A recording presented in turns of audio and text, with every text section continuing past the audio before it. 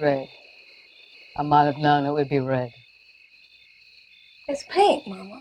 What Tommy gave me, Mama. Aren't they beautiful? I can see your dirty pillows. Everyone will. Breasts, Mama. They're called breasts. And every woman has them. Ladies and gentlemen, welcome to our program. Why do we own these DVDs?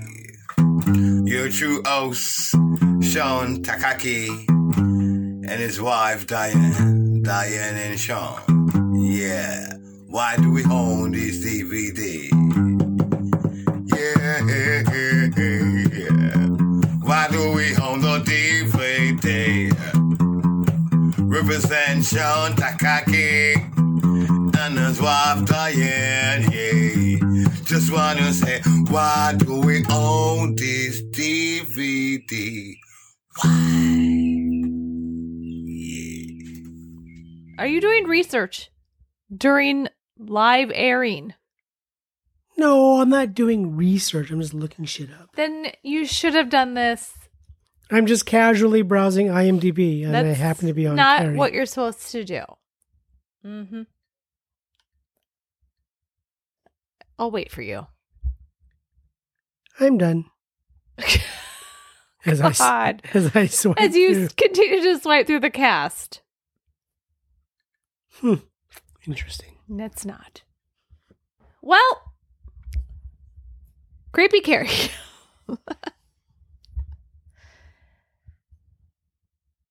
Let's start over. My mind just blooped out. Creepy Carrie, Creepy Carrie. Wow, it's Friday. And again, you're not speaking. You haven't introduced anything. I don't introduce things right away. Introduce.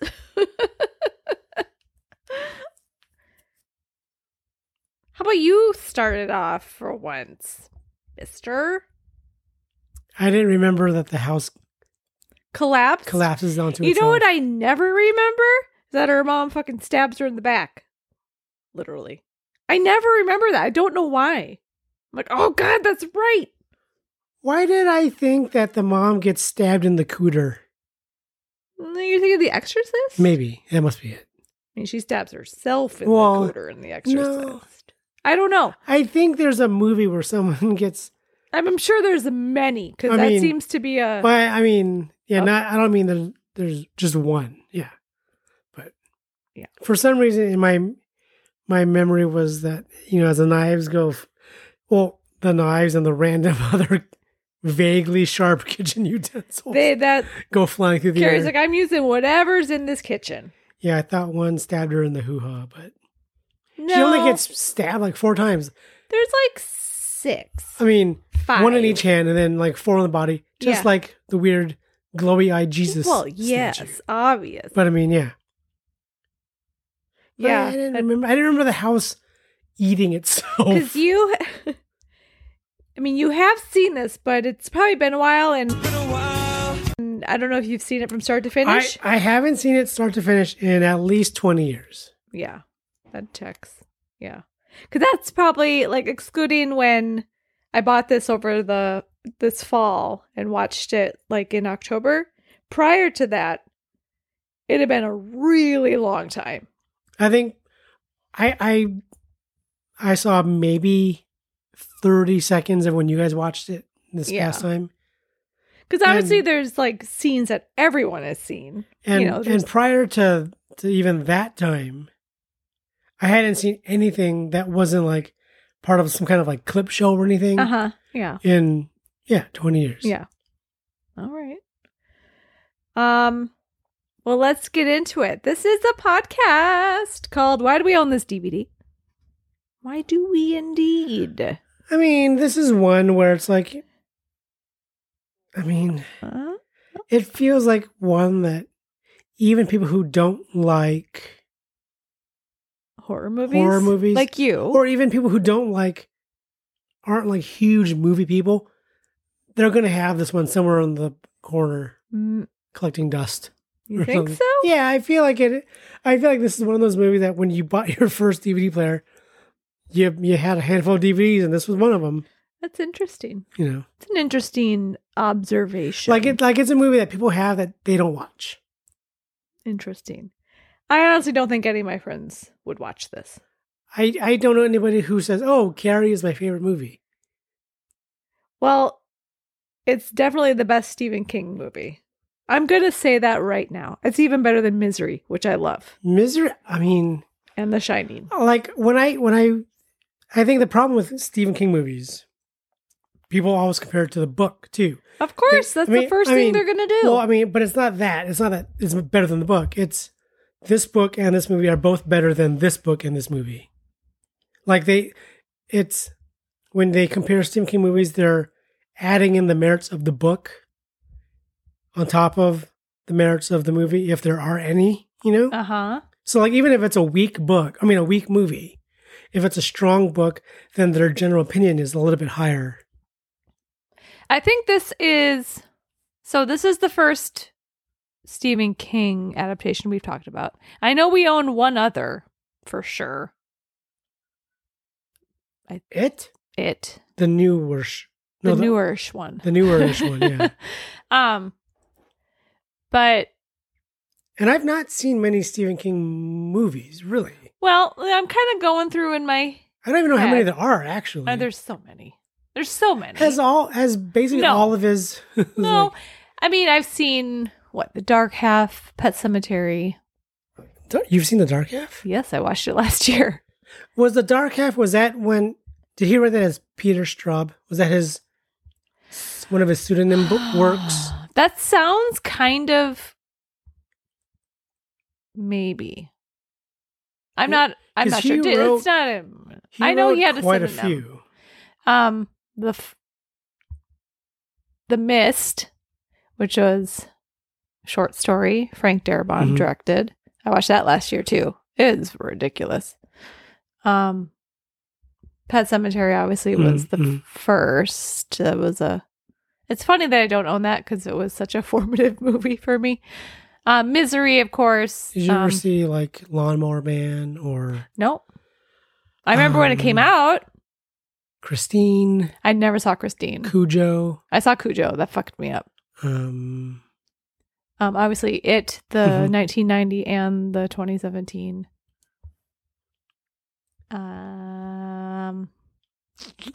Was there Shining. Was there a Needful Things movie? Yeah. Was that theatrical?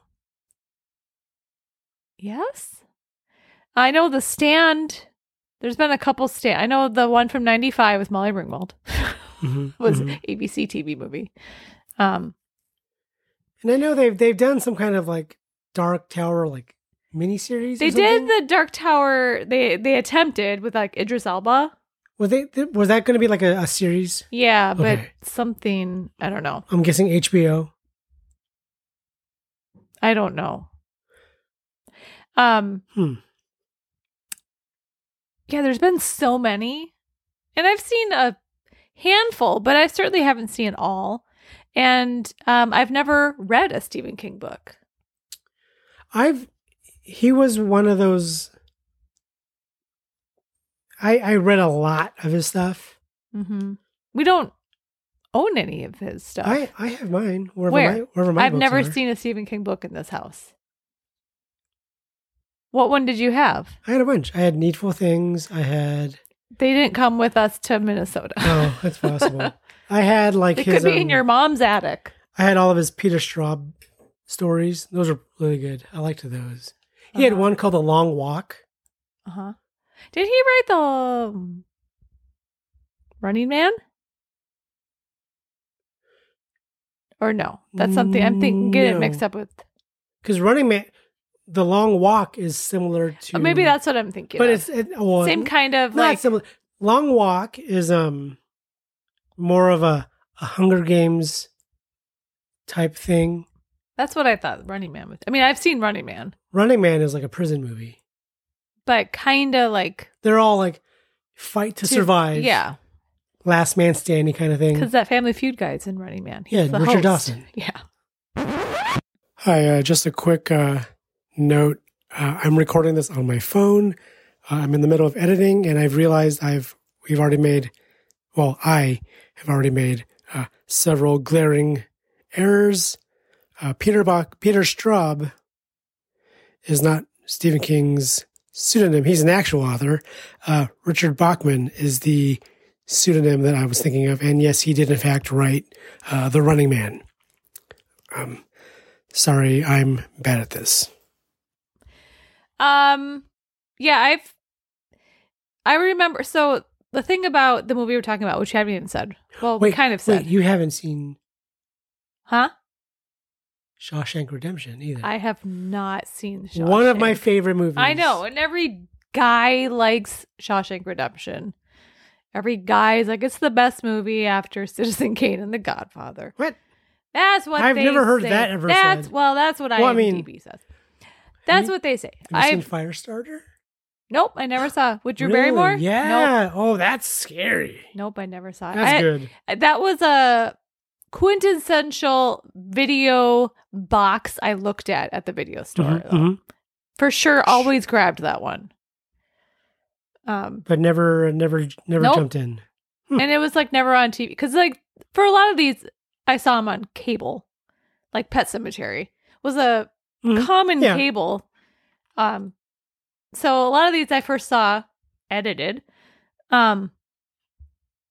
Until I saw the actual Pet Sematary, and I was like, I can't. But really, Pet Sematary, like Pascal, his face, his head falling off, like, because he's hit by the truck, and so it's like peeling off. Wasn't really shown in the. I know we had a birthday party, like in 6th grade, we rented Misery, as you do, as 12-year-olds do. It's a good movie. It's a really good book. I would always watch that on cable too, and they never showed the sledgehammer and the ankle part, which I was thankful for because I thought I was going to die the first time I saw that.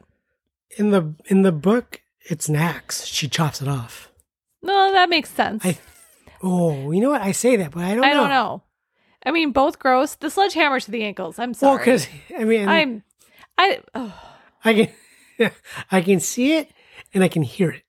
Oh, I mean, the fact that they show it. Yeah. Well, the foot looks like it's made out of Jell-O. Well, it is, but it's not really. No, I know. What I mean, James Caan, R.I.P. It's not his ankles. But man, can you imagine? Misery is great though. If they did it now, how much better that foot scene would look. Oh, because it would probably be closer. Because you kind of see it from his point of view. Yeah, like you're seeing it down. from his head. Yeah. But the movie we're talking about tonight, Carrie, from 1976, I attempted to read this book. It is it's Stephen King's debut book. It's probably one of his shortest. And me in middle school, as a person who loved scary stories, R.L. Stine, Fear Street, Christopher Pike. By next, the natural progression after Christopher Pike is Stephen King. And I checked out Carrie. I read the first chapter and I put it down. I said, I cannot. Why? Because of the period stuff. Oh. The plug it up stuff. Because that's the first thing that happens in the book. And I'm like, I was like 13. I'm like, I cannot handle this. Because of course I was raised as like, we don't talk about anything in this family. So I was already disturbed enough about menstruation. And so when I saw the first chapter of this book was all about that and how scared I'm like, no. And I never went back to it. I think I may have read it, but I don't have any hard and fast memories of it. From what I understand, it's pretty faithful. The movie is. I know I had started to read Cujo and I lost interest in it. I've read Christine. Yeah. Christine is good. Pet Sematary. No, I read it. I can't believe you've read it because that's like 2,000 pages. It's long. really good. I mean, again, it is one of those books that was passed around because of everyone watched the 1990 made for TV. Well, I mean, after a while, all of his books became like 2,000 pages. Like Needful Things is fucking huge. The Stand is ridiculous. It's probably like 5,000. Of course, we're exaggerating. The Stand is probably one of his longest, biggest, whatever. The Stand, I've read it. I don't fucking remember it. I watched the TV movie, and I didn't understand what was going on. Is it like a plague? Some kind of plague is in town? Did you see Rose Red? That was a made-for-TV. No. That was the movie I was watching in Studio City. On my TV with the crappy reception, and the reception went out 5 seconds before an earthquake hit. It was Rose Red. I will never forget that. I don't remember what the movie was about. I probably didn't even watch the whole thing, but all of a sudden it went fuzzy and squiggly, and I was like, "What happened? What's happening?" And then, boom, earthquake. That happened when I was with you too. When? Do you experience that more than once? Because I remember that's the only one I remember. Rose Red. Because I was at your apartment when it happened also, and I don't know if we were watching Rose Red. I thought I was by myself. I remember. I remember the TV being on. It was very sensitive. And then it did that thing. You go, oh, look. Because you'd already... Oh, maybe. I think you already known it had happened. Because this was before, like, Nicole and I got cable. And so we just had, like, 3 channels. And it was very lucky if you got a picture. I had my Sony Trinitron TV. I was very proud of it. Anyway, Rose Red. But yes, Carrie. The movie, 1976. I only have vague memory. Like while watching this movie, I only had vague memories of things that I haven't seen, like in clips. Okay. You know what I mean? Like, sure. Like all the there's 100 well-known clips of this movie. Yeah. I know all of those. Obviously, all the beats. Yep. There were ones that you don't see. That I had vague memories of. Kind of foggy on? Yeah, but I mean, so I know I'd seen this movie. Yes. All the way through at one point in my life. Yeah. But I forgot the fucking house eats itself. Yeah. I forgot. I'm surprised when her mom puts that knife in Carrie's back. See, I knew that happened. I don't know why because so much is happening and so much has happened to her already that okay, we'll get to it. It never really occurred to me though that Carrie may actually have been like the spawn of Satan. No. It was a guy who ran away with another woman. That's what she says to her mom. He ran away, Mama. No, I know. Everyone knows No, that. I know. No, I know. But what are you talking about? Satan? I don't think Satan's involved. Why does the house eat itself? Because Carrie makes it collapse with all her power. Her telekinesis. Just the house can't hold itself up anymore. It's not because there's an underlying evil. I've never even... That's what I took from it. Oh, wow. Okay. So... Because I honestly don't see this movie as a supernatural movie. Despite the fact that she has these telekinetic powers. Like the telekinesis thing, I can accept as being a real thing in this movie universe. Yes. Because so like the book she finds, I can believe that there's a very small, a microscopic percentage of people who have Matilda and Carrie. Yes. Sure. The whole house collapsing thing, I took it as hell swallowing up the house. I mean, I think it's a metaphor for that, but I honestly think it was her powers out of control. Now that you say it, I think because she's still alive as the house is collapsing. Yes. Because she's screaming. So I guess I realize now that that's probably what is happening. Because she takes her mom into the closet because she's making the house fall apart and she doesn't realize she's doing it. Yes. So she's hiding from the thing that she's doing. Let's start at the beginning. Let's start at the very beginning. So Carrie opened November 3rd, 1976. Which is crazy. Did you see this in the theater? Yeah, I was one. You were one. What's crazy? 1976? Yeah. Because you know what? This movie fucking holds up. Except for the locker room scene. Which I don't think would be filmed the same way today. It feels more like a 80s movie. Yeah. Like Police Academy Realm, Revenge of the Nerds. But it's not funny at all. No, I know. But I mean, that's when you had gratuitous nudity. Oh, okay. You had full front... Weird Science. I mean... You have, Okay, well, we'll get to it. So this movie is directed by Brian De Palma. I know last week I said, this is the only Brian De Palma movie I've seen, except for maybe Scarface. But I was forgetting about Mission Impossible, which we've covered on this show. Because I don't... Because that's not a Brian De Palma movie. Well, and I also don't think of Brian De Palma as like a modern day filmmaker. No. No, I don't either. He's one of those guys who made movies back then. Yeah, and he was with the Scorseses and the Spielbergs and Lucases and the Coppolas. They're all friends. And yet he's still... he feels less contemporary than some of those other guys. Yeah.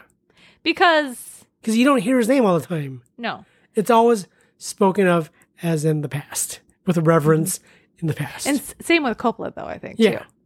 The two of them. Yeah. I think Lucas, Spielberg... Does Coppola even still make movies? I don't know. Is he even alive? He is. He is, right? Is he just making wine? Maybe. That's fine. And then, maybe he's helping Sophia. I don't know. She's got a pretty good... She's doing fine just fine on her own now. We haven't done it in a while. Tagline. I know. I actually wrote a tagline for last week's, and I forgot to say it. What was last week's? 1 Million Ways to Die in the West. What's the tagline? Bring protection. I know, dumb.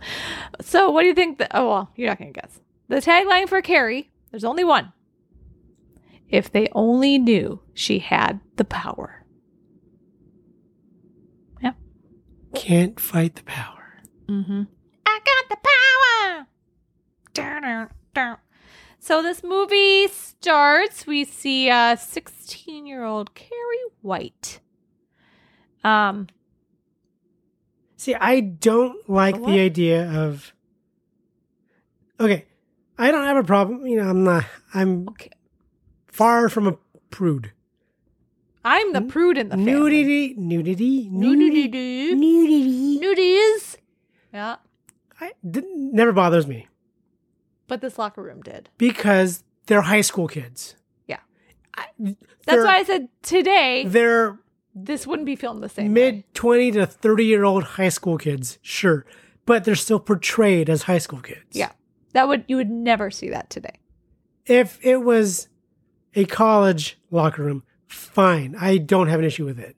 But the fact that I'm supposed to think that these are high school kids and I'm seeing all their parts. All their parts. Don't enjoy that. It'd be like Mean Girls and they're all fucking naked. It'd be like Bring It On and they're all naked. Yeah, same thing. Okay. I don't remember Mean Girls. I'm just thinking of that was the first high school movie that popped in my head. Yeah. So the movie starts off in locker room, the high school, right? Does it? Yeah, I think. Yeah. We don't even see them coming in from like whatever activity they're doing. And all the girls are getting dressed, and so a lot of them are naked. Now, okay. What? We're never going to get through this. In your high school, did girls walk around just full ass naked? Fuck no. Right. No. Right. Again, this is Brian De Palma going, well, girls walk around naked, right? No. He's like, I have an excuse to show everyone's titties and maps of Tasmania. The only one that makes sense is Carrie. Well, because she's in the shower. Because she's in the shower. She's really enjoying her shower. She fucking loves that shower. And you know what? Is it because she doesn't get a shower at home? I think she doesn't have a shower at home. And you know what? She's exploring. She's curious. And also in high school girl locker rooms, did you guys actually shower? Fuck no. Right? Again. You maybe wetted yourself a little bit, then you got a towel and you fucking left. Yeah. Well, because for us, we had to, in order to leave the locker room, we we had to turn in a dirty towel or a towel. Wow. We had to go through the shower area. Prison? And then get a towel from our towel guy. And then you can get dressed and leave. That wasn't a thing in our school. The towel was your ticket to get out of the block room, which is really weird. It is. I don't think that's legal. Okay, so locker room, everyone's getting dressed. It's like kind of slow motion and kind of very soft music. And like Carrie looks like she's in a shampoo commercial at first. And the camera goes to Carrie in the shower, enjoying her shower, until she notices blood on her hand dripping down her leg. Carrie gets her period for the very first time, and having never been told about menstruation because her mom is a goddamn nutcase, she freaks out, thinks she's dying. Now, did they not have health classes in Carrie's high school with that? Not yet, apparently. Because we were taught that in junior high. Unless they did, and or her mom opted out. Yeah. Mm-hmm. We'll talk about her mom. Carrie White, of course, played by Sissy Spacek. Who, goddamn, was fucking amazing. Yeah, she both looks like a 12-year-old and a 40-year-old. Like, depending on what angle I'm looking at her. Mm-hmm, mm-hmm. She's great. I mean, she's always great. Even though I have not really seen... I've seen this. I can't name two movies that I know Sissy Spacek to be in. Well, Coal Miner's Daughter, which I never saw. Okay, I wouldn't have named that. And Marie, which traumatized me. I wouldn't have named that either. I can't name... There's this movie called Marie, came out in like mid-80s. Okay. And my parents always watched it. Or maybe they only watched it once. And maybe this is a Mandela memory. But there's a scene, one of her kids gets a balloon stuck in his throat and like almost fucking dies or something. What the? And guess why I hate balloons to this day? That fucking Marie movie with Sissy Spacek. She was in Raggedy Man. I don't know it. So yeah, Carrie gets her period. She thinks she's dying. She runs out to the locker room and is like grabbing onto people. Help me, help me. And they're laughing because they're like, oh my God, she just got her period and she's flipping out. And these are mean bitches. And they start throwing tampons and pads at her. Plug it up, plug it up, plug it up. See, the thing that we're meant to, I guess, understand quickly is that Carrie is already an outcast. Yes. Which you wouldn't necessarily know until she starts acting. Okay, I had forgotten she was an outcast in like off the bat. Okay. I thought it was this that sent her. No, she was already. But this just accelerated. Her backstory is she's always been the weird kid. Yeah. Mm-hmm. Which is you understand quickly in the movie, but going into it, I had thought that this was what sent her to the fringe, but no, I had forgotten she was already out there. You know what I mean? Yep. So these bitches are yelling, plug it up, until the gym teacher, Miss Collins, played by Betty Buckley. I love Miss Collins, by the way. She intervenes. She's like, what the fuck, girls? She helps. I like how she is trying to figure out what's going on. And instead of looking at what the girls are projecting at, she's looking at each girl first. I'm like, bitch, look in front of you. Yeah. There's a girl in the corner of the shower covered with pads and tampons. What do you think is going on? She's like, what are you throwing shit at? What are you throwing shit at? How would you look at what they're throwing shit at? Yeah. Goddamn lady. So Miss Collins takes Carrie, helps her get dressed, and they go with the principal, and they let Carrie go home for the day because fucking principal keeps calling her Cassie. I do like how the principal is just...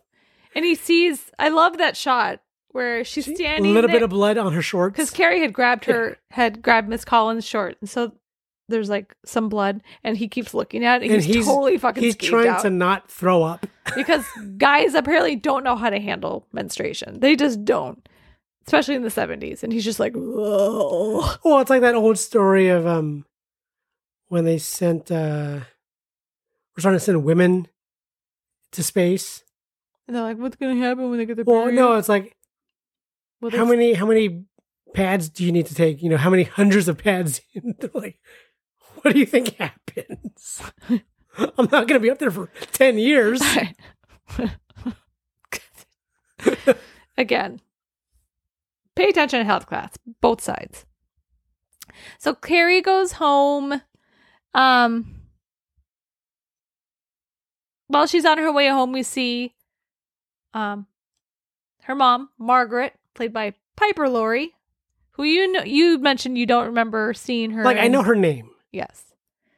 I mean, we've talked about her in our Return to Oz episode. She plays Aunt Em. So the fact that the first thing I saw Piper Laurie in was Return to Oz, which is a scary movie already, even though her character's not scary. Mm-hmm. She's just Aunt Em, who takes her to the scary hospital. I'm trying to remember how old Auntie Em is in Return to Oz. Young. She's not Wizard of Oz Aunt Em old. What Return to Oz was 10 years after Carrie, so... No. I'm just saying Piper Laurie's age and Carrie, just add 10 years. She's like in her 50s. Low 50s. But she looks younger than Aunt Em from Wizard of Oz. Aunt Em from Wizard of Oz about... It was like 99 years old. 99 years old. So Margaret goes over to... what's her name's house? Miss Snell. Mm-hmm. Sue Snell's mom. Sue Snell's mom. Sue Snell, Steve Snell's by the sneeze snore. She's like a traveling like Bible salesman. She's just on her own private mission to spread the word. And Miss Snell's like, oh, $10. Here you go. Leave. Well, because she's on the phone with her husband, and her husband's like, get her the fuck out of the house. Yeah. And then so I do like when she's like, I like to contribute to your non-existent cause and church.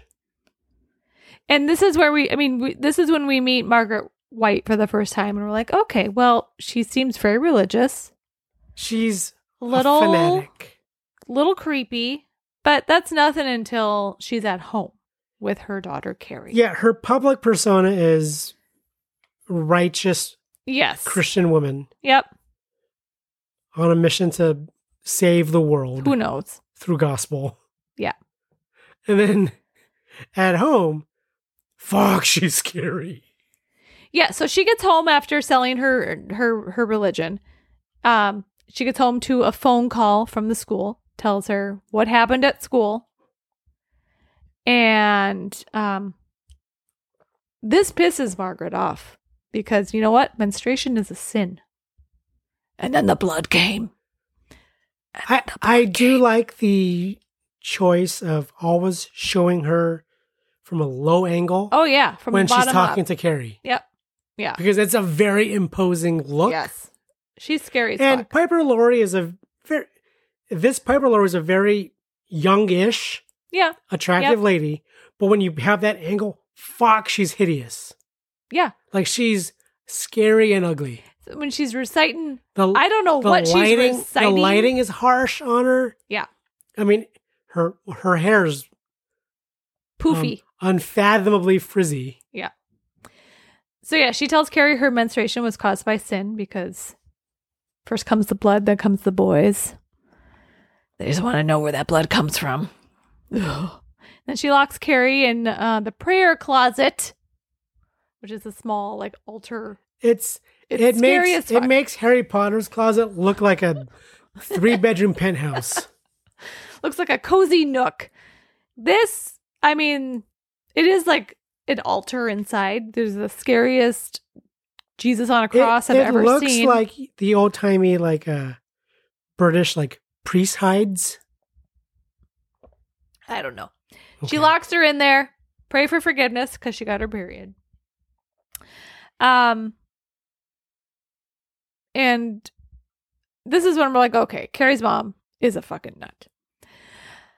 To be continued. Their house is ridiculous. I kind of love the house. It's because it's like it. The inside it's decorated like a church museum. Yeah. But then even like the the construction of the house is very church-like. Like the partition between, I guess, dining room and whatever the fuck, maybe living room, looks like it has those 3 pointed like openings, which looks like church window I'm sure doors. It's very on purpose. Very, Trinity-esque. And of course, Carrie sleeps her room is in the attic or the upper floor. It's but not even a room. It's just you have to live in the storage space of the house. Yeah. So then next day at school, Miss Collins, she gets all of the girls that were tormenting Carrie, gets them in gym class. She's pissed as fuck still. And here we meet Chris, played by Nancy Allen, and Norma, played by PJ Soles. I like that her name is Norma. Norma. And a few others. Don't forget Helen. Edie McClurg. Helen, played by Edie McClurg. Of course, she's also more famous for roles like Grace in Ferris Bueller's Day Off. Grace! Well, Ed, at your age, you shouldn't be throwing anybody.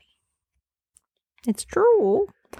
What a little asshole. Okay. I do like in the gym where the girls are being reprimanded. Yeah.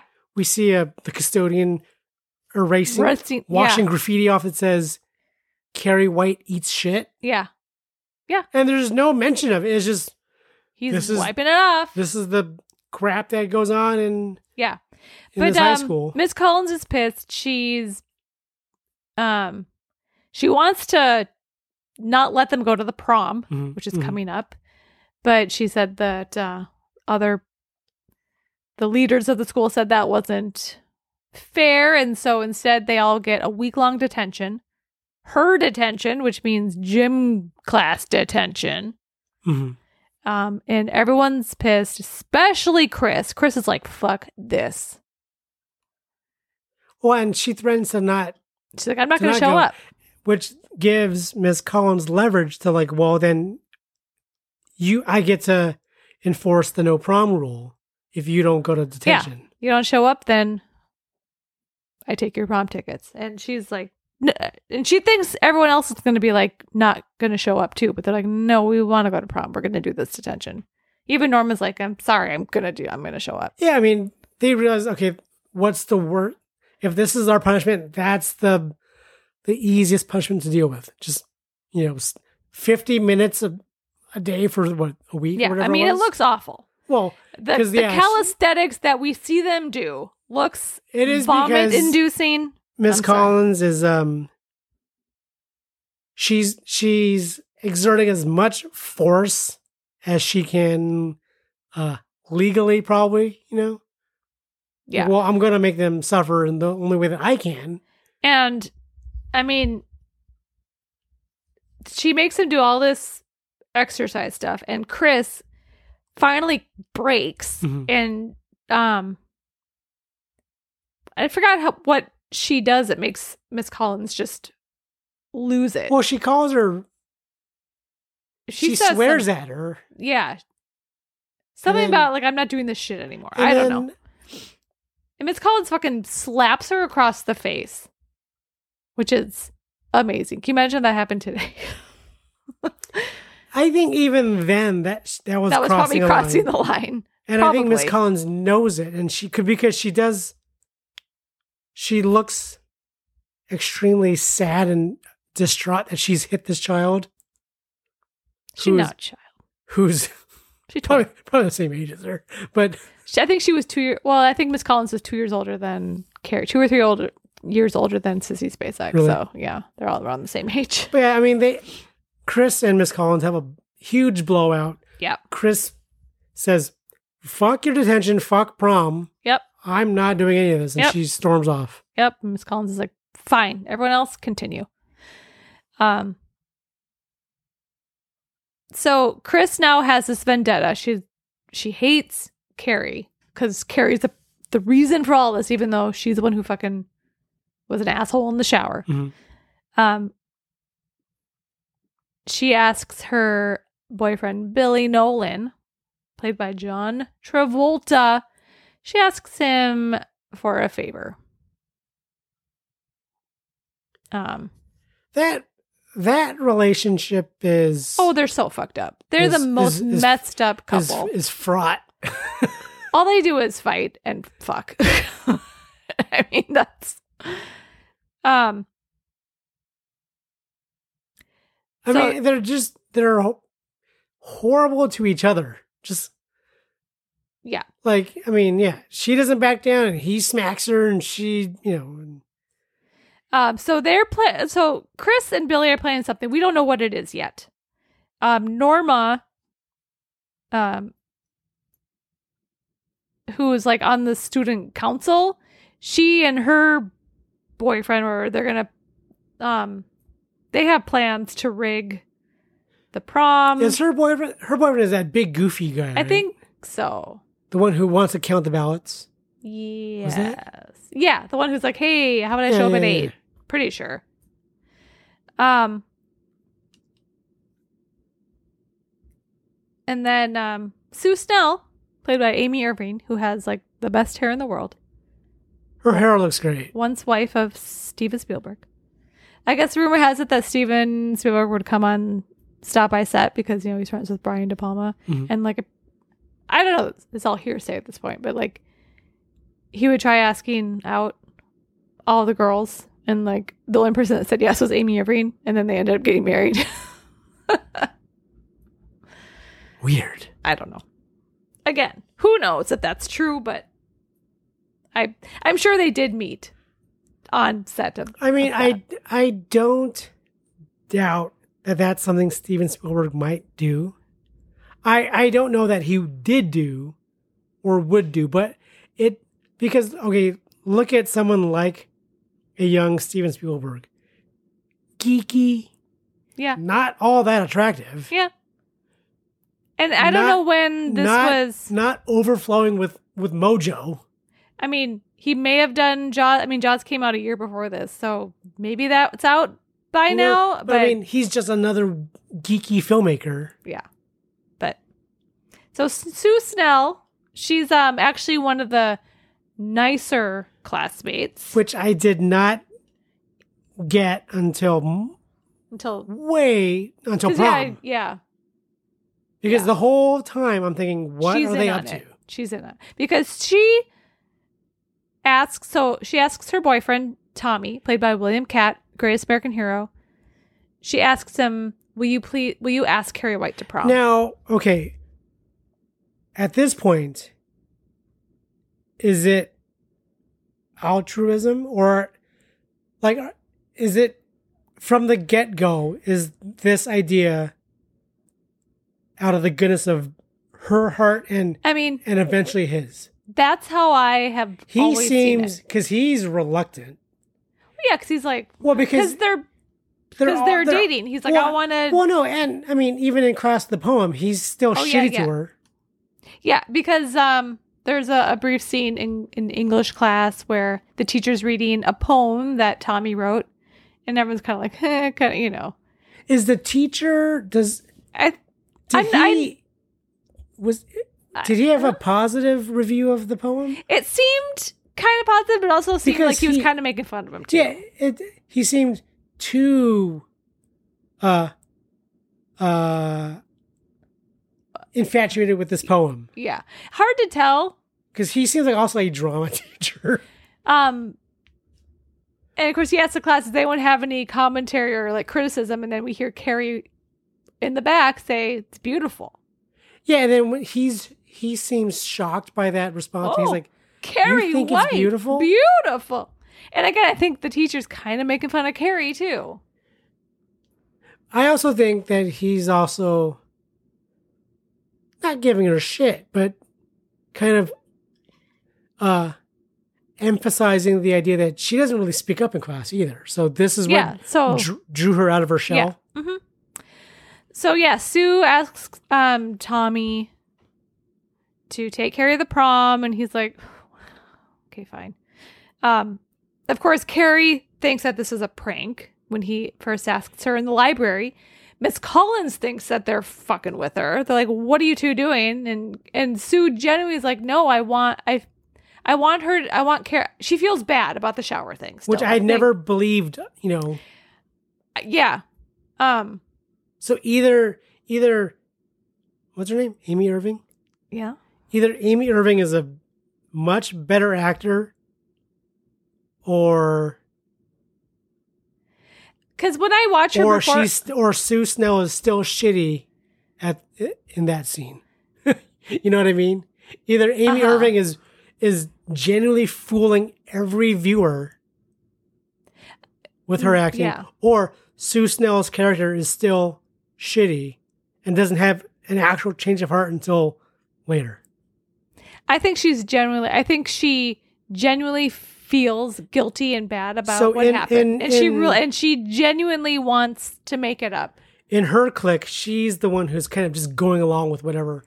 I think she always has. Yeah. Okay.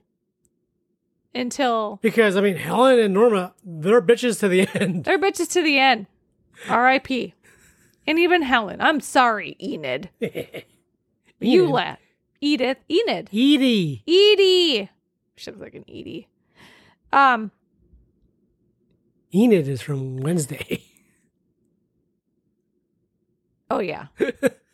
And during this time, Carrie also realizes that she has some kind of power that can make things move. We saw it happen in the shower. A light bursts. Mm-hmm. Happens something in the principal's office. She makes the ashtray fly off the desk. And so she goes to the library, looks through the card catalog, and I guess the book she stops at, like, these are all real books that she's looking at. Like, they didn't just make Oh, these. really? Yeah. What is that book? It says it in Wikipedia. And so she discovers that this power could be called telekinesis. Mm-hmm.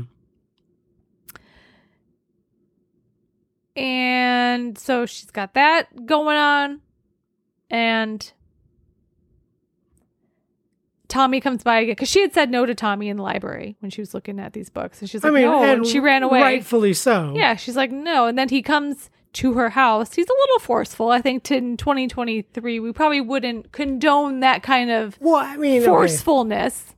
But at this point, I feel like he has sort of the only concept I can put it into words is he has some sort of weird Carrie Stockholm syndrome where he isn't yet actually attracted to her or anything, but now he sees it as a challenge. And so he's which is why he's putting the effort in. Yeah. Not because, and I think he doesn't genuinely like her yet. No. And I also think he wants to please Sue. Yeah. Because I think, So he's determined to get her to say yes. Yeah, whatever that's the why cost. he's like, well, I'm not going to, he tells her, I'm not going to take no for an answer. And she's like, I can't, because we know why she can't go. We know her mom is a fucking demon psycho. And finally, because he won't leave. And finally she's like, fine, go. And so, Miss Collins she tells Miss Collins, Tommy Ross asked me to the prom, and Miss Collins like, oh, tries to cheer, because Carrie's still kind of like, I don't know why this is happening, and kind of gives her a pep talk, and maybe brush your hair, put on some makeup. Well, I mean, Miss Collins, like, you're genuinely pretty despite what you think you look like. Yeah, have you ever looked? Have you ever looked in the mirror? Because she's always hiding behind her long hair, and so Carrie kind of, and rightfully so. I'm happy for her. She kind of takes this and runs with it. She goes to the drugstore and she's trying on different lipsticks, and which I'm like, you're gonna get herpes, girl. Yeah, I'm glad that doesn't happen anymore. She makes her dress because, of course, she tells Mom that she was asked at the prom, and Mom fucking flips out, of course. Is this when Carrie gets mad back? No, that's when Tommy Ross when she's getting ready.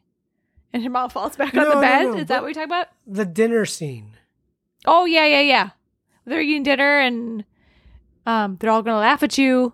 Mm-hmm. And she throws her drink at her and the candles go out. And this is when Carrie, she's decided enough is enough. Yeah. She actually stands up for herself and is like, for the first time. And pushing back. And Mrs. White is kind of afraid of Carrie now. I feel like. Yeah. So then on night of the prom, Carrie gets ready. Her hair looks very nice. It's brushed and curled at the ends. And she's wearing her very pale pink like silk dress. Very simple compared to all the ugly ass dresses people are wearing to this prom. Her dress looked very modern. Well, that kind of dress, it's like timeless. It could be in any decade. This is, mom is still like, he's not gonna show up. Mm-hmm. He's not gonna pick you up. They're all gonna laugh at you. And and she starts hitting herself and pulling her hair. Her mom just, Margaret is, I don't know what she's doing. And she's like, Mama, stop hurting yourself. Piper Laurie. Wow. Hey, Laurie Piper. I was reading her name in the school attendance roster. Yes. Laurie Piper. Uh-huh. Piper Laurie. God damn it. She was so good. She's so good in this movie. I mean, there's a reason why. Like, they were both nominated for Oscars. How do you pick? I wanna see Piper Laurie in 1976 just behind the scenes. Yeah. I want to just see her slapping herself, eating craft services, just pulling her hair and then stopping and going, hold on, I gotta go to the bathroom. Being just normal, maybe even kind of goofy, because I can't picture it now. I just picture her crazy. Yeah. And it's scary. And when Carrie gets mad at her again and makes her fall flat on her bed, and it looks hilarious, and I fucking love it. She Neville Longbottoms her. Yeah, what's that spell called? Petrificus Totalis. She totally nuts. But guess what? Mom is wrong. Tommy comes and picks her up. And they go to the prom, and Carrie is nervous.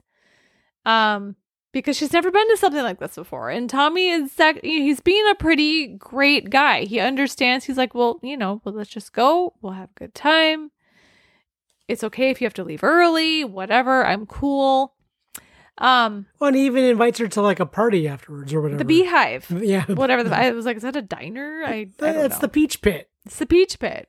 Totally is. So of course, Chris and Billy aren't at the prom. Chris can't go to prom, but they have their plan, which we find out was to get a bucket of pig's blood by literally killing a pig at a pig farm. Now, I feel like there's easier way to do this. Well, I didn't remember this scene. The pig scene. I knew they got pig's blood. I had thought, because they go to a slaughterhouse, that they have blood there. Like they got it from like a freezer. Yeah, I thought they killed a fucking I thought they pig. got pig's blood from the pig's blood storage area. No, they took that sledgehammer that Kathy Bates has in Misery, and they take it to... I think Misery takes place after 1976, doesn't it? I think I'm just saying it's the same kind of weapon. I think Kathy Bates in Misery found this sledgehammer after the school burned down. She's like, oh, what's this? I think I'll bring it back to my house in a different state. She American pickered her way back to fucking Missouri or whatever. Maine! Wherever the hell they are. Well, Carrie, the book takes place in Maine, of course, because Stephen King's books always take place in Maine. But the movie takes place in North Carolina, which is why they have these southern accents. So Chris and Billy, and their other, conspirators, their plan, fill a bucket up with pig's blood, put it on the top, rig the prom king and queen so Carrie wins, Carrie and Tommy win. So she's up on stage, and then they'll pull the rope, and we know what their plan is. We can tell what's going to happen. Sue is also not at prom, obviously, because Tommy's there with Carrie. But she wants to go and, I think she wants to see Carrie happy. She wants to see Carrie happy. Well, now, does she know that the fix is in for the vote, though? No, I don't. I really don't. I think, because we never see Norma, now, and she's never around them when they're planning that. I wonder... So I wonder if Chris, right? Chris. I wonder if Chris is the only one, like if they all know different parts of the whole prank. I'm calling it a prank. Well, it's Chris... worst prank, but I mean... Chris knows about the rigging of the votes. I know. She asked them to do it. Isn't that what I just said? I don't know. She's the only one who knows the whole thing. Oh, okay. Everyone else only knows pieces of it. Because maybe Norma now knows because we do see her, But Norma does look genuinely surprised when the bucket thing happens. Because she's like, huh! Unless she just thinks it's hilarious, which, I mean, she laughs her ass off. It could be that she's just surprised that it worked so well, too. Yeah, but, maybe. But I feel like maybe Sue knows that the fix is in, and so she's like, but she doesn't realize that it's an evil plan. I guess I just like to think that. Or does she just want to see Carrie? Because we really don't prom. see Sue with any of those people who are planning any of this ever, and at the same time.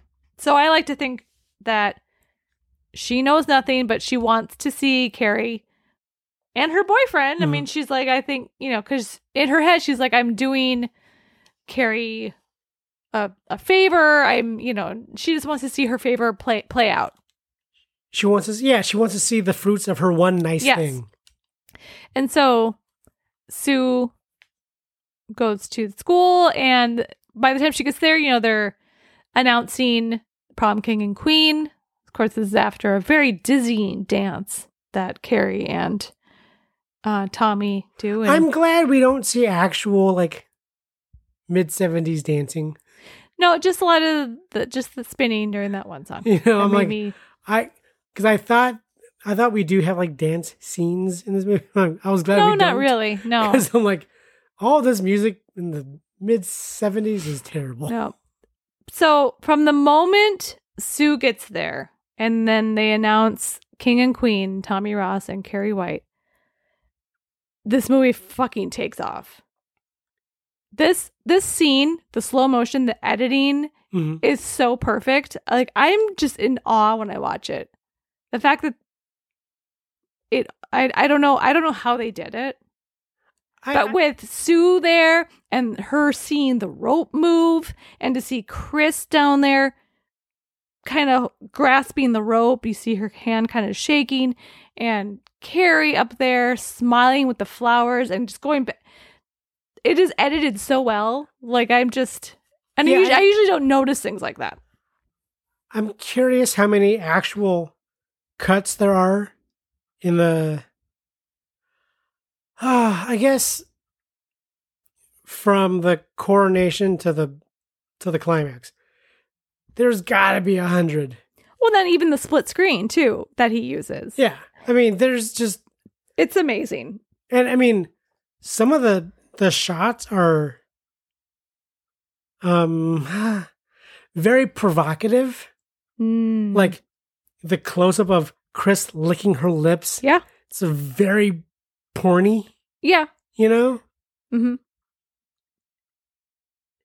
I mean, it's very... But it's effective because... Yeah, it's very eye-catching, I guess. Well, and it just, you see how thirsty she is for this to happen. And she's so I did feel myself holding my breath and my pulse racing. Yes. Even though the scene's in slow motion, it's moving slow. Even thinking about it now, my hands are getting kind of clammy. That's how I felt too. Because you're because it's such a slow build, yet so much is happening. And if that makes sense. I do like getting that confirmation that Sue is genuinely good. Yeah, so because Sue, she is looking at the rope. She's seeing something is happening. Yeah, she sees the rope. It's right next to her face. She's holding it. She's got her hand on the side of like the stage or whatever. Yeah, it moves, and so she looks up to see the source of this rope, and she sees the bucket,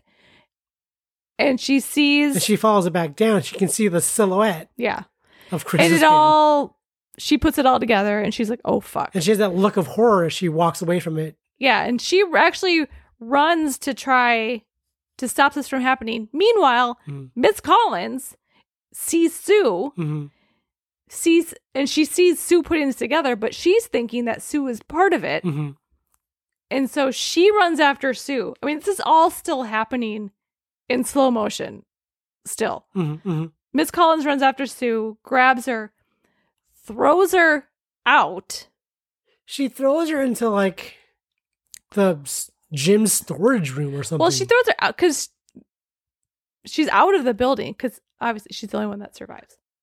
Oh, I thought she was trapped in between two concrete walls.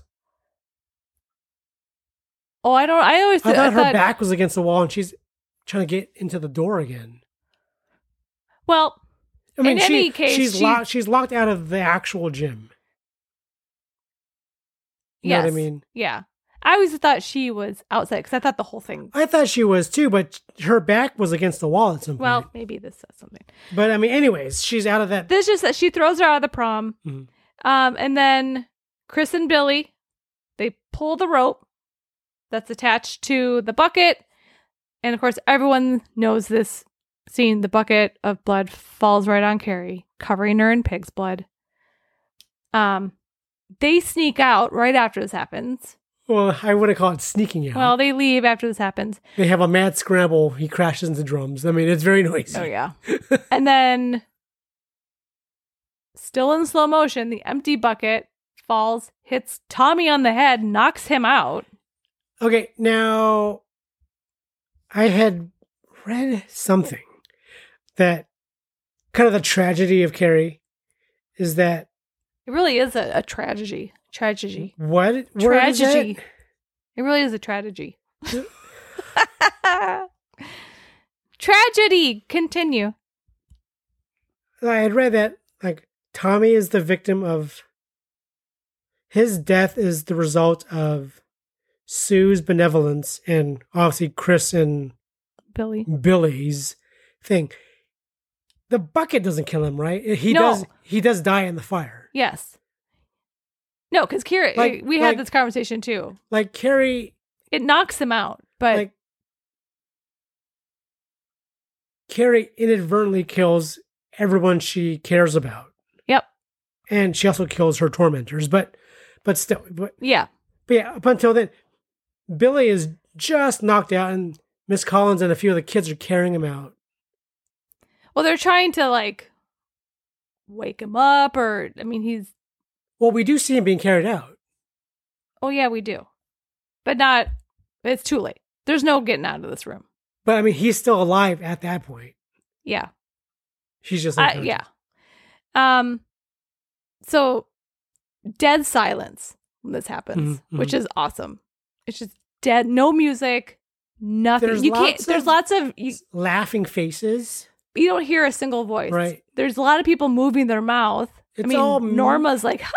Is it all music right now? It's dead silent. Is it? There's no music.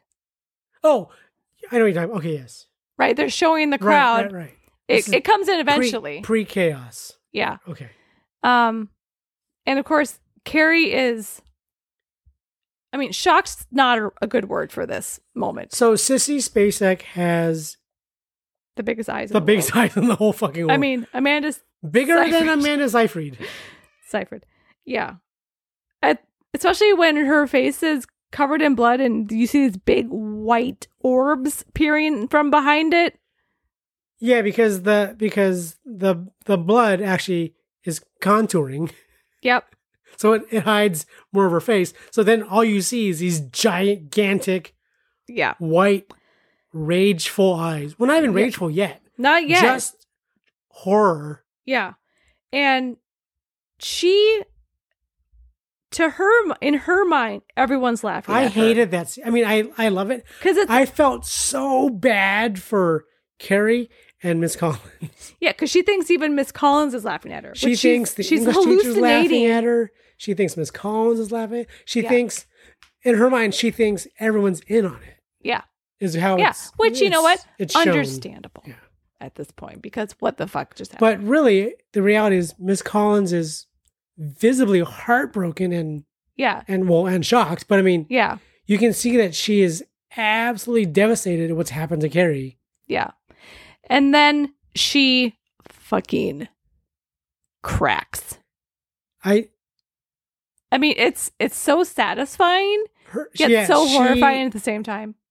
She has nearly full control of her telekinetic powers. Oh, yeah. She throws her eyeballs at the doors and windows and closes all of them. Closes all the exits so no one can get out. The only person that we know got out, Sue, Chris, and Billy. The only ones not in that room. And again, I still think Sue survived because the part of the wherever she was in a fire protected. Sue and I mean Chris and Billy, they do make their way out of the gym. Not far. They get to the parking lot. Yeah, so she seals exits and then literally controls a fire hose. I had forgotten about the fire hose. Starts spraying everyone. Which you think, all right, that's an inconvenience. I mean, that could hurt. Sure, up. I mean, they use it in the riots. Yes. But then the water mixed with all the electrical stuff that's happening, microphones and lights, sparks happen, and the room goes up in flames. And it's, well, at some point, so the English teacher and I guess the principal, right? Or somebody, are trying to get control of the microphone to just sort of direct what people to do. They get electrocuted, and then at some point, the English teacher gets entangled in wires and things, like malicious wires. Well, which, I mean, no, I get, but I mean, so Carrie deliberately kills him, in my mind. I think well, I don't know. Miss Collins' death is... I think the electrocution was accidental or was just incidental to the environment. The malicious entanglement was deliberate. Okay, yeah. And then, what? Is it the electricity that starts the fires? Yeah. Which is amazing because everything is wet and actively burning. Yeah. And do you know what kills Miss Collins? What was that? It was a falling basketball backboard. Okay, that's what I thought. I wasn't sure what it was. Yeah. It falls, crushes her. Because it's stored up, it's swung up out of the way for storage, for non-basketball use. Yeah, like a prom. Mm-hmm. But yeah, it breaks loose and then it kind of, smushes Miss Collins in the... She smooshes, which sucks. In her nethers. Her nethers become her outers. So yeah, everything's on fire. People are dying. Everyone's wet and burning, which is amazing. Carrie exits the gym, seals the door. Well, I like that. Yeah, I like that the gym lets her out and then closes itself back up. Seals the doors behind her. Everyone's trapped.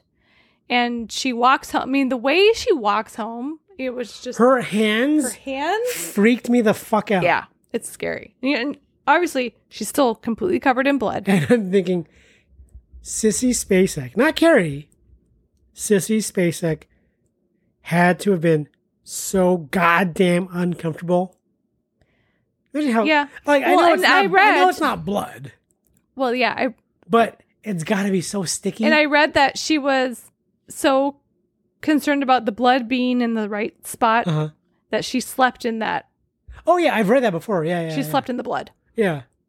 Which I mean, if you don't want it. But I mean, that's what you have script supervisors for. Even it's so hard, though. There's so much blood. And, that's their job. They're union for a reason.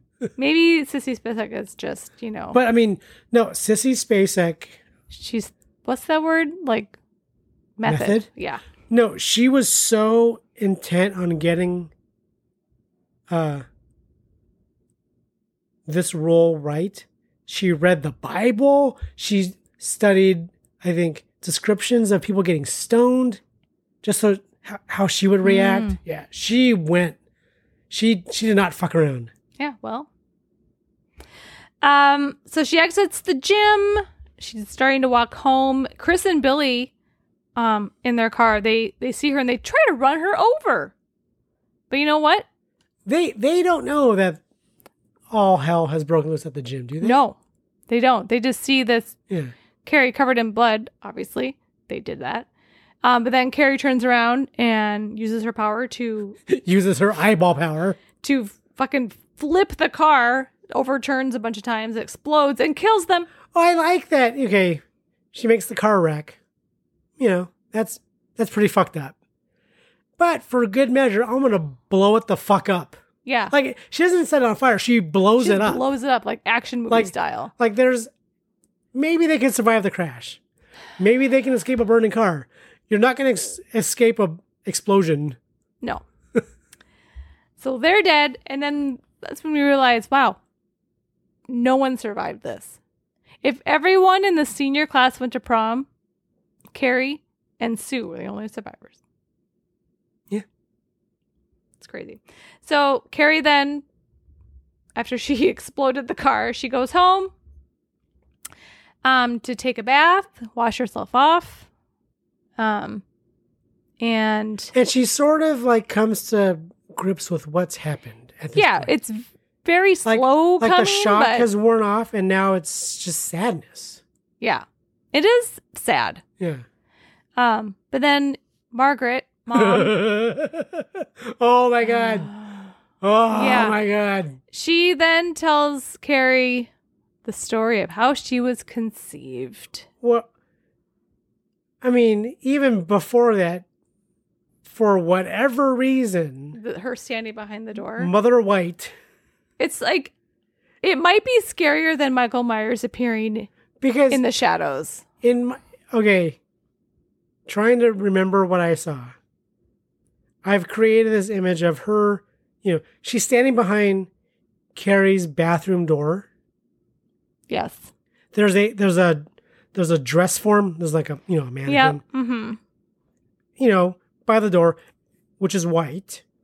And then in the shadow behind the door, there's another white figure, which is Mother White. Mother White. But in my recollection of it now, mm-hmm. she's backed up against the wall with one arm raised and her mouth is open in a frozen scream. I don't like it. As if she's went into some sort of meditative trance. Like, yeah. I picture her like this. Yeah. No, yeah, I see it. But yeah, she tells Carrie of how she was conceived, and I could smell whiskey on his breath, and then he took me, and I liked it. I liked it. Okay, don't do the voice. Well, and then she tells Carrie, I should have sent you to God. Meaning, I should have coat-hangered you out of me? Is that what she's saying? Yeah. Or she's saying, when you were born, I should have killed you. Yeah, either one or the other. At this point, it doesn't matter because she's going to do it anyway. Right now. I wanted Mrs. White to say, you smiled at 13 weeks. Ew. Say it, Alice. Then she tells Carrie, don't worry, though, I'm going to send you to God now. And she fucking stabs her in the back with a kitchen knife. Well, again. What is she doing to... She's hugging her at first, right? She's hugging her. Don't worry. She comforts her, but then we see that she's holding a knife, stabs her in the back during the hug. Mm-hmm. Luckily didn't do any spinal damage, at least. Because Carrie still she falls. Well, she doesn't walk at all. No. She stands, she rolls around and she crawls backwards. Yeah. And then starts chasing her. Well, and then Mrs. White comes down her stairs very Norman Batesy. They'd make a good couple. Like she's got the full like overhead arm slash motion happening. Yeah. And she does the sign of the cross with the knife. Of course. Right. That's right. And then again, Carrie uses her powers to find whatever sharp object the kitchen has. Which knives has and a few extra knives. And the butter spreader of some sort, some kind of cheese cutter maybe. Well, yeah, she sends one like big kitchen knife into Mrs. White's knifey hand. Yeah, got her right in the hand. Pins her to the wall. Her to the wall. And then like a long like I would assume 70s, probably some kind of fillet knife. Gets the other hand. So now she's in a very Jesus like T form now. Like Jesus. She's stuck in the doorway. And then she sends like a apple peeler, a fucking cream cheese spreader, some kind of like nut pick. Sure. Yeah, they all go flying into her. And she finally Now, okay, when Mrs. White or when Piper Laurie is dying from stabby stabs. Yeah. She seems like she's in ecstasy. She does. She plays it very orgasmically. She does. Yeah. So I'm thinking maybe Mrs. White is a bit of a masochist. Maybe. I mean, everyone has their kinks, I guess. Yeah. But So I think Mrs. White got off one last time. She liked it. And then she died. And then, because Carrie was using so much of her power, again, this causes the house to start. What I think is, now that I realize that it's Carrie doing everything, I think Carrie is so upset she has a moment of clarity again. And she's like, I fucking killed her. Now that her because mother she tries is to dead. grab her mom. I love that she's grabbing her and her hand is... Now and then you hear like a thunk. I didn't imagine that. No, there's a yes. Okay. I'm like, it really sounded like she pulled her as it like her unplugs. knifed hand from the wall. Okay. And then the house starts to literally collapse into itself. Now there's one when the outside of the house is starting to like fall apart. There's one part when it first starts to happen. Yeah. It was like one like gable, one peak of the roof just fold over like a transformer. So for a split second I thought, oh my God, is it going to turn into like a little cube?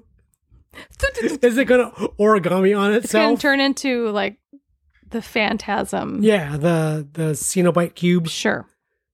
But yeah, then I realized, or is that Hellraiser? Yeah, Hellraiser. Yeah. But then it just turns into the fucking Exorcist. No, the you move the headstones, but you left the bodies. Fucking Poltergeist. Oh my God, it turns into a fucking poltergeist. Yeah, it just collapses on itself. And they both die with the house. I'm gonna be honest. Okay, what? I did not remember that Carrie dies at the end. It's like me and her mom stabbing her. I never remember. I totally thought that.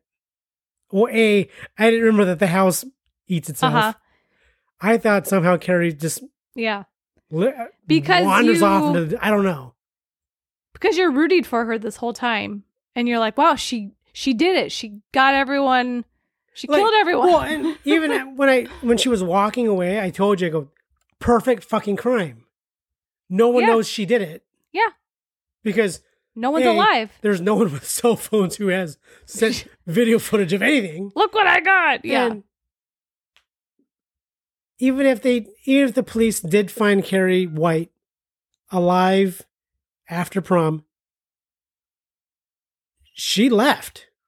She had this horrible prank pulled on her. Because if the police show up, the doors are going to be locked. Well, and how would they ever decide, oh, she used telekinesis to, murder everyone? Yeah. Oh, she happened to leave right as this horrible tragedy struck. Yeah. But yeah, I forgot that Carrie died. Yeah. I was sad. Yeah. So then we see, I don't know how much time has passed, a couple weeks maybe. Sue, our only survivor of the prom, she's in bed. She has this nightmare. Well, yeah, we see her mom talking to whoever. Yeah, they're like, oh, the doctor and she's talking about Sue. Yeah, like she sleeps a lot, but the doctor says that's to be expected. And but then we see that Sue has this like dream. We can tell it's a dream just by the gauziness. And Sue's like in this white dress holding flowers. Sue looks angelic. She does. She actually is glowing. She's already pretty, but I mean, she looks like a goddamn vision. Well, because she's literally like glowing. Yeah, she has a halo of light. Yeah. She's holding flowers, and she goes to lay these flowers on where the house was, charred remains of the house. Well, yeah. Okay. So it's a square footprint of where the house was, and it's black rubble, which I guess is ash, but it looked like... I'll tell you what it was supposed to be in the fun facts. Ooh. Mm-hmm. There's symbolism no. There was a different way the house... There was an original concept? Oh, okay. Yep. But yeah, it is just like, construction tilled ground where I'll tell you what it is in the fun facts. Okay. But yeah, she lays the flowers down, and then we see... At the cross-shaped for sale sign, which has been graffitied. Yes. Carrie White burns in hell. Burns in hell. She lays the flowers down, and then we see a hand reach up, like Samara in the ring. A still bloody hand. Bloody hand. Grab her arm, and then we see Sue wake up and scream and wake up. Mm-hmm. And then the movie ends with her mom like trying to calm her down. Mm-hmm. And she keeps looking at her arm, and the end. I felt bad for Carrie, and then I felt bad for Sue. Yeah, I mean, she lost her boyfriend. She kind of planned this whole thing. Well, and she lost like all of her. She lost everyone she knows. She lost her entire senior class, and she's the only one left. And I'm sure this is. They wouldn't have called it Survivor guilt syndrome. Survivor's guilt? Yes. There we go. They didn't have that term then, but no, that's what this is. She for sure is going to have some PTSD. Yeah. I know that wasn't really a thing back then either. That was shell shock. Let's take a quick break, and then I'll come back with some fun facts. Okay. A few moments later. All right. So I mentioned earlier that this was the first Stephen King novel to be published. And, I mean, not published. Yeah, the first novel to be published and the first to be adapted into a film.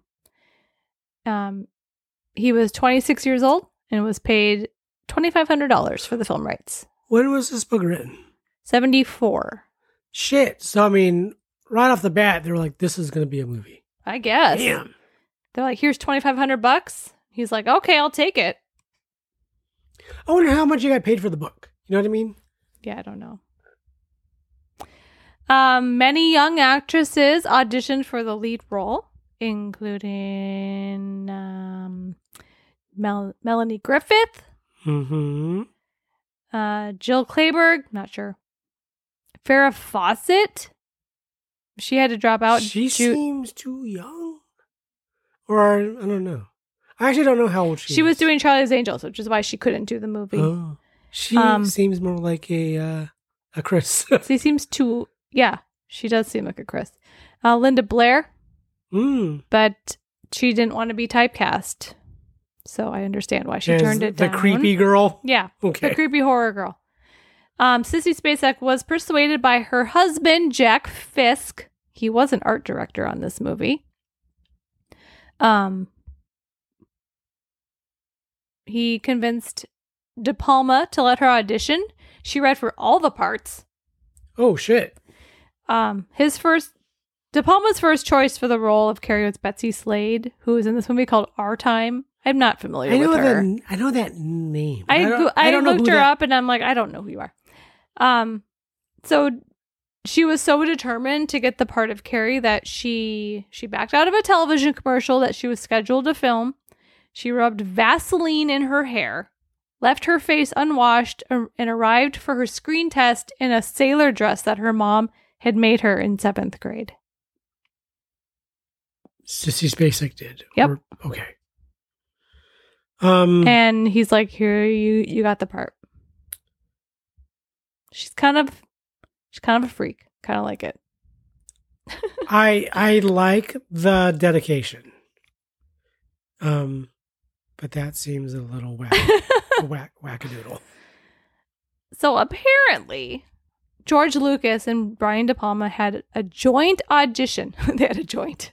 And probably a joint audition, too, for Carrie and Star Wars Episode 4, A New Hope. So there's, oh my God, a long-standing rumor that originally Sissy Spacek was cast as Princess Leia, and Carrie Fisher was Carrie. But then Carrie Fisher said she didn't want to do the nude scenes, and so Sissy Spacek got the part because she was willing to do them. So we could have had Sissy Spacek, Princess Leia. Mm-hmm. But then Carrie Fisher had said this was not true in Premiere Magazine. The article quoted Fisher as saying, "Not only do I love being nude, I would have been nude then. But anyway, it's total bullshit." So I believe that. Yeah, I don't believe that Carrie would have been like, "No, I don't want to do it because I don't want to be." That's interesting to think about, though. I mean, like what would have happened? How different Star Wars would be with Sissy Spacek. That would be weird. Would it, though? I mean, yeah. I'd be like, why does Princess Leia have such huge eyes? But I would believe her as Mark Hamill's sister. Yeah. I think it'd be fine. Yeah. Can you imagine Carrie Fisher as Carrie White? In 1976? New Hope era Carrie. I'm trying to picture. I mean, I don't know. Again, she looks more like a Sue. Yeah, she does. Yeah. So, I don't know. Hard to say. Okay, so, the thing about what's on the ground at the end of the movie. What's on the ground? Well, where the house was. Oh. So, yeah. A wraparound segment at the beginning and end of the movie. So, that means the movie should have opened with an empty lot. Yeah. So, a wraparound segment at the beginning and end of the movie was scripted and filmed, which featured the White's home being pummeled by stones that hailed from the sky. So, that's very biblical. So, yeah, we are talking God and devil. If we had that scene, yes.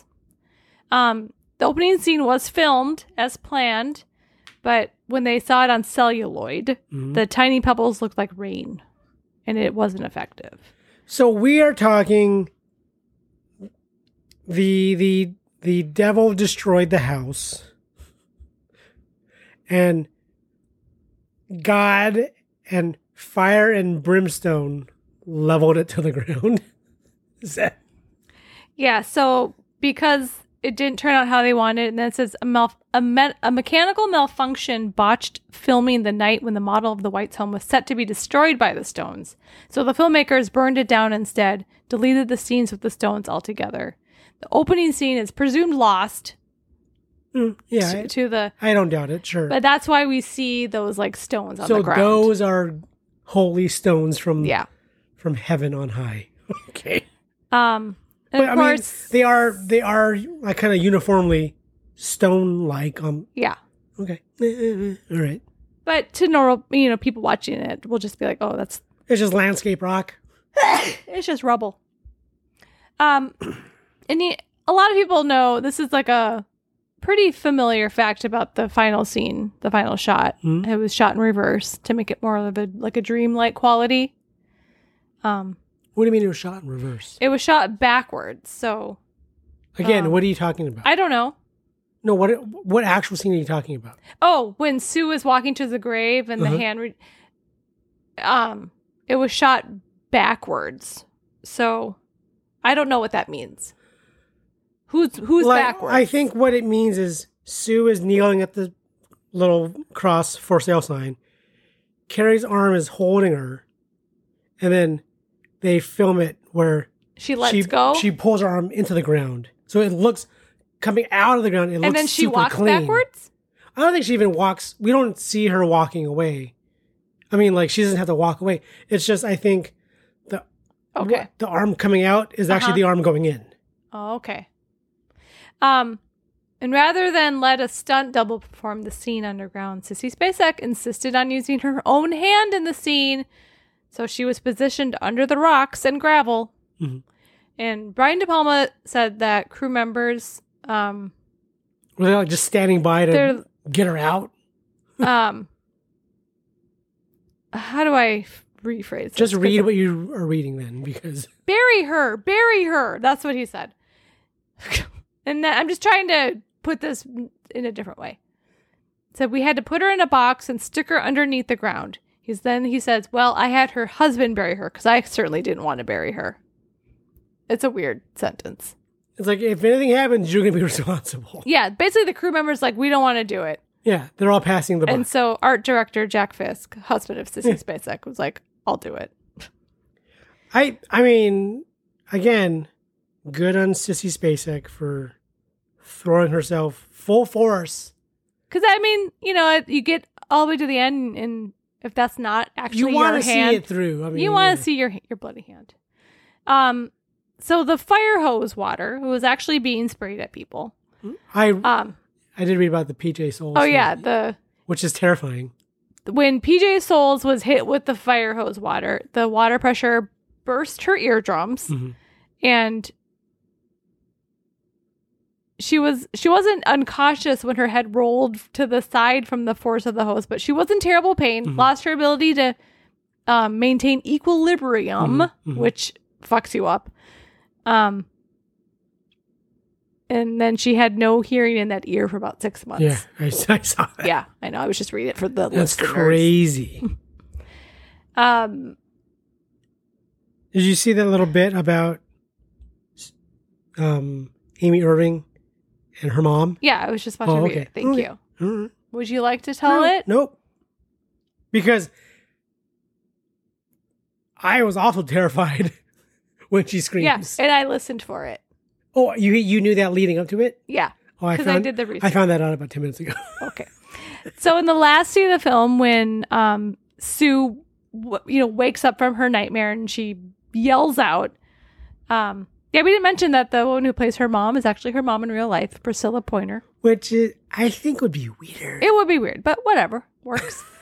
Amy Irving yelled so loud and scared her mom so badly that her mom actually yells out Amy instead of Sue. But because of the music, you don't hear it. I was really trying, but the music is like, because I guess she had never seen her daughter like that before. Which that would freak me out too. Which I mean is also like, hey, kudos, your kid can fucking act. Yeah. To become Carrie, Sissy Spacek would intentionally avoid socializing with other actors on and off the set, so she is method. She would stay in her trailer or hide in the corner or behind the set.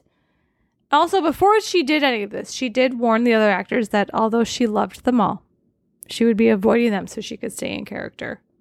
And she told them they would have so much fun after the movie finished. And did they? I hope they did. I hope they all got high and fucking... Do you know what completely shit-faced Carrie's real name is? Margaret calls her this once at the beginning after she's been sent home from school. She does say Carrie's real name. I don't know. It's Carrietta. What? I don't know. The fuck is it Carrietta? So in the movie, her prom dress is this like really light pink satin. In the book, it's made of red velvet, which would not be as effective with the blood, obviously. But this would explain Piper Laurie's line, "Red. I should have known it would be red." And then Sissy Spacek ad-libs, "It's pink, Mama. I can see your dirty pillows. They're breasts, Mama. They're called breasts, and every woman has them." And then finally, the score for this movie was composed by Pino Donaggio.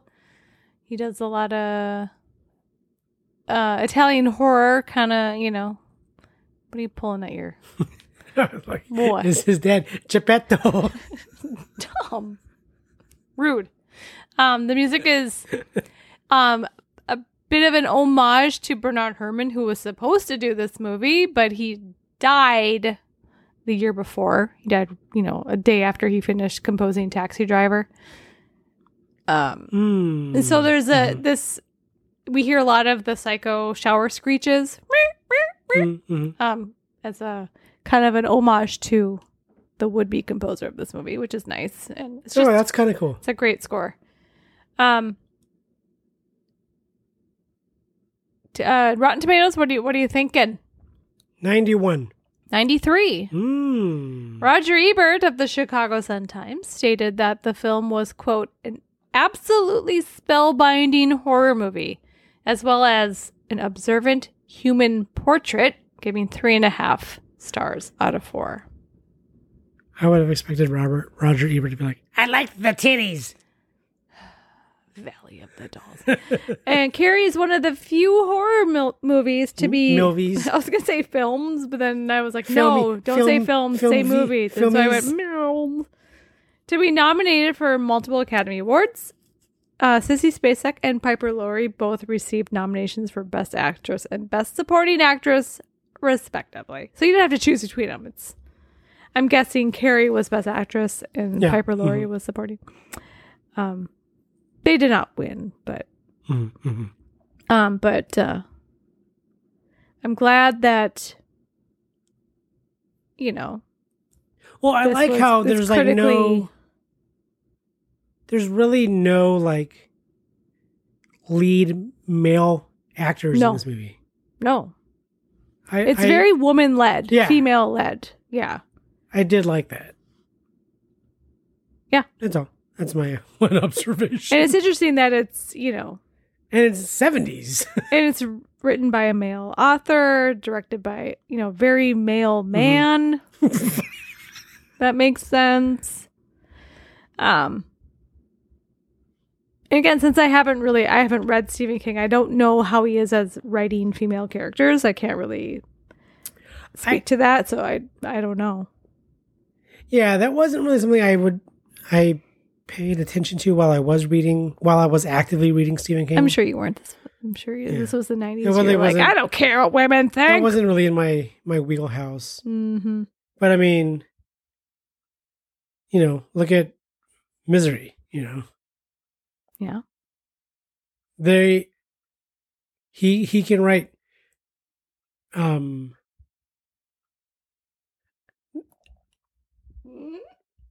very imposing female characters. And also like villains that you kind of empathize with. Like I don't know if they're necessarily like portrayed well, but they're effective. But he also doesn't necessarily vilify them, I don't think, No, because he makes you see their side of the story. Kind of like you still like, well, I know that Kathy Bates is the bad guy in this movie. And yet, I see where she's coming from, but she's still the bad guy. And I still hope she but you don't hope that Carrie dies. I mean, the most popular review on Letterboxd for this movie, all it says is good for her. Yeah. Which, I mean, that's what you come out of this movie thinking. But I think she did it. But I think the easy thing about Carrie, though, to root for her, is that all of her tormentors are also female. Yeah. You know what I mean? So it's easier to be like, oh yeah, good for her. Yeah. Fuck them all, Carrie. Because, everyone who dies is female. You know what I mean? Yeah. And yeah. But again, it's also, everyone in this movie is pretty much female. You know who else dies in this movie? The one black guy that goes to the school. The one guy. The one black guy who made it to the senior year. Jeez. No, I mean, Yeah. So, despite the fact that this movie takes place in North Carolina, only white people live Oh, in it this. does? I didn't know it took place in I said it about an hour ago. I wasn't paying attention. I said the book takes place in Maine. The movie takes place in North Carolina. But it's all white people. Oh, yeah. But despite that, this movie is a goddamn masterpiece. It's weirdly it's like 90 minutes. There's no part where it's kind of dragging. Everything has a purpose, and it just boom, boom, boom. I mean, and there's no overdrawn backstories.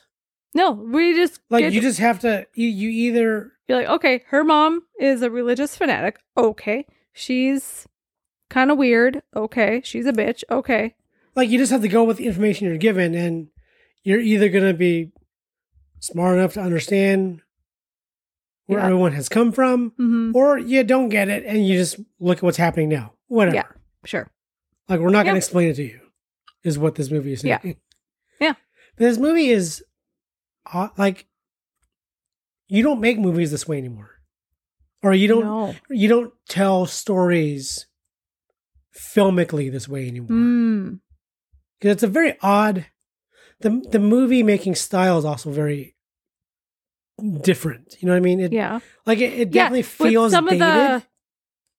What are those shots called? Where they're both in focus, even though she's way behind him. Oh, talk about the poetry scene. The poetry scene and the scene where she's sitting in the outside the office. You see, they're both in focus, but you can tell it's a wide field of vision, it's a wide depth of focus. Is that a De Palma thing?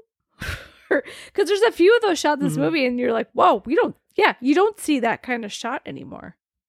Yeah, you or don't if you get, do, it's not as obvious. What happens now is you get a 2-shot. You get the Kevin Smith 2 shots, which is two. You don't get each person's point of view. You get just 2 people sitting side by side. You don't get the cut back and forth, which is what most filmmakers do. So Kevin Smith is known for putting 2 people on, instead of cutting between them. Yep. Yeah. So the whole field of vision thing because it's odd you don't see the person in the foreground in focus with the person in the background in focus very often. No, that's why it stands out. It requires a wide aperture on the lens and a lot of light. So I mean, what the lighting you see it looks normal, but it looks like it's light coming in from the classroom window. On that set, I guarantee you, it was bright as fuck. Oh, it's probably hot. Yeah. Interesting. Yeah, I did notice those shots, and I'm like, that. Yeah, especially the classroom scene where you see Tommy. Right. Yep. I mean, he's so close, you don't get his whole fucking face. Yeah. I mean, I'd feel awkward if I was watching, be like, God, my face is really close to the camera. You can see everything. But yeah, that I can guarantee that classroom was lit to fucking hell. Yeah. Because I mean, she is in such sharp focus way in the back. Yeah. She's 4 or 5 seats back. Yeah. Yeah. I mean, she's in the back of the class. We see someone right behind Tommy. I think there's an empty chair right in front of her. Yeah, he's in the middle. But there's more seats in between them. Yeah. And she's in perfect focus. Mm-hmm.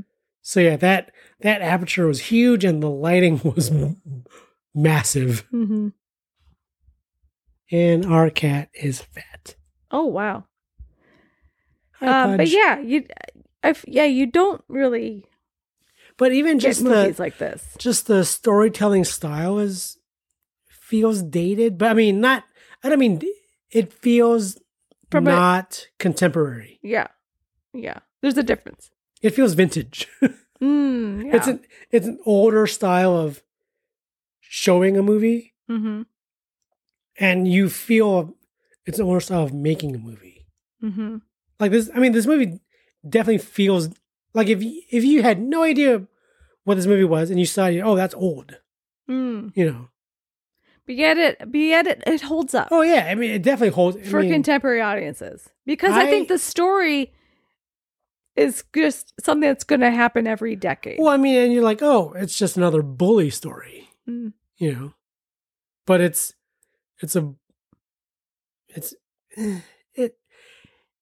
weirdly compelling. Like, yes.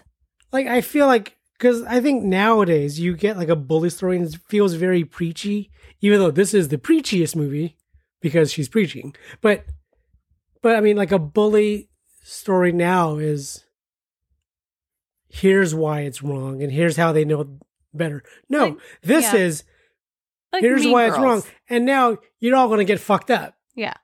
Like if Lindsay Lohan in Mean Girls actually ended up burning the Was school Lindsay down. Lohan the victim in Mean Girls? Oh, because she was... Again, is Tina Fey in that movie? Yes, she's like the teacher. Or she wrote it. She produced, right? Or Amy Poehler. Tina Fey is a teacher in that movie, I think. I didn't really quick. I wanted to mention the budget in the box office. How much? I would have no idea on budget for a 70s movie. That, I mean, nothing remarkably like just practical expensive effects looking. So I mean, they found some shitty school, I'm sure, or a rec center. I don't know what building they're shooting in. Yeah. But so I mean, yeah, there's. How much do you think the budget was? $5 million. 1.8. Okay. I'm like, it could be 3. They made this for it could less, be 20. I have They no made idea. it for less than $2 million. They actually went over budget. Okay. By $11.12. 0.4. Okay. And box office? A fucking lot, I imagine. 33. Oh, okay, that's more than I would have guessed. And this doesn't say if this was like re-released. It doesn't have, it just says straight there. Like if you said this movie made $33.8 million. If you said this movie made $12 million, I'd be like, good for job. this movie. 33. Okay. Well, so something resonated with people in 1976 when this movie came out. I don't know. This was, like, was the book popular leading up to this movie? I mean, if they wanted the rights to it very quickly. So I don't know. Yeah, but they've used a lot of shitty books for movies. I don't know. So I didn't dig deep dive. I mean, they made, Yeah, they did. You make movies out of the Bible. So, I mean. Yeah. But yeah. Carrie. I found myself liking it more than I expected to. I mean, I knew it. Like, I'm like, oh yeah, it's a good movie. Whatever. Uh-huh. I didn't realize I was going to be riveted by this movie, though. Yeah. Like you said, it's very compelling. Yeah. And yeah. And I remember for a long time after first seeing this movie, I didn't realize, like, I'm sure when I first saw this movie, I wasn't paying that much attention. I feel like I wasn't paying attention to this movie when I was little. I thought that the blood on Carrie was her blood, and she had like some kind of like chandelier fall on her or something. I thought, so yeah. Like I thought her blood was from an injury. Oh. For a long time. Mm-hmm. It wasn't until, years later when I realized, the source. But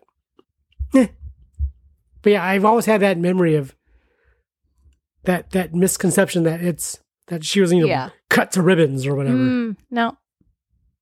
Even worse.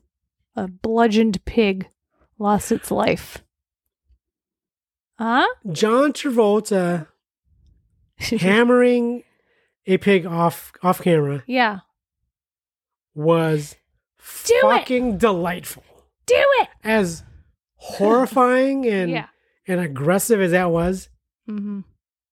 I honestly, I thought that was one of the funniest, most weird, like grotesquely entertaining scenes. Yeah, sure.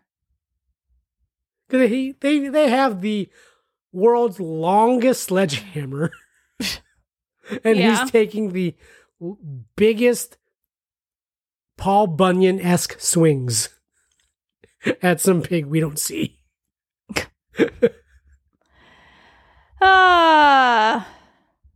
Yeah, good movie. I feel like I was surprised because I know our daughter wanted to see this, so that's why we watched it in October, and I was like, I don't know how what she's gonna think of a movie from the 70s, because like I said, they're made differently. They move at a different pace, but she loved it, and she's like, I gotta show my friends, and I feel like it just has that kind of legacy where this is one of those things that's gonna get discovered by one kid and then passed around. Yeah, every couple. And I'm glad that our kid is what is passing it around. Yeah, ha ha ha. Sorry, parents. Should we pick for next week? Let's get something good. I'll see. 168. Why do I have in my gut, I feel dread. That's me every week. Oh, really? I'm always hopeful, but no, now that every I know week that, I'm like, oh. Well, now that I don't have like a Deadpool to look forward to, although I do have another. You don't have Million Ways to Die in the West anymore. Got that one, which I didn't even know I was looking forward to that one. Okay, go. 168. Yeah, you said. Oh, yeah. Hey Google, pick a number from 1 to 168. Here's a random number, 148. W. No. X. T. U. R. It's a franchise that we are almost done with. Well, it's not Twilight because we'd be done with that then. Or I guess if we got Twilight, it would be we are. I guess not Twilight. And we just did one a few weeks ago. What is it? Another American Girl franchise movie? No. Oh. I'm kind of disappointed. Okay, what letter? The franchise starts with S. Spider-Man. Nope. Superman. Nope. Oh my gosh. Sumo Man. It's a Star Wars. What one is left? We have 2 left. What do we have left? We are watching Star Wars Episode 8, The Last Jedi. Ho ho, this is gonna be good. Possibly my favorite from the last trilogy. Even though I love Force Awakens. I know. It's a hard call. And again, we'll have the same conversation. What's your ranking? But we can't do the ranking till after. I love that we're doing New Hope last. Like that's our last one. Which makes sense. But yeah, Star Wars Episode 8, The Last Jedi from 2017. Very controversial movie for some weird ass reason. I already have so many memory highlights that are now popping into my head. Oh, okay. From watching this movie, of watching this movie way back when.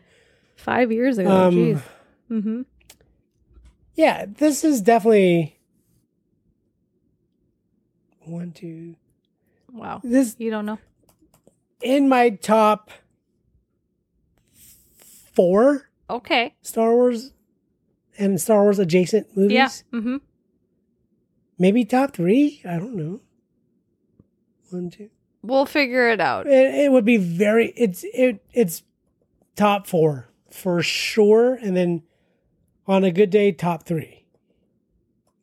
Okay. On a rainy day, it's in the bottom. Oh, on a rainy day, it's like 1 or 2. All right. So again, a Star Wars next week. Until then, you can follow us on Tumblr at Why Do We Own This DVD or Instagram at Why Do We Own This DVD. You know what? I think this Star Wars might be worth me tweeting? Throwing up a tweety. Wow. Tweet. Okay, well, you have fun with that. Maybe not. I don't know. All right. Look to the sky. If you see the tweet, then you know I've We'll all be broom kids reaching out for that broom. But reaching out for that tweet. But thanks as always to Brushy One String for our theme song. You can find Brushy at brushyoneString.com. And thanks to Marlene LePage for our artwork. And I guess that's it. I'm gonna go play some Pokemon or something. Okay. We will see you all next week. Bye. Bye.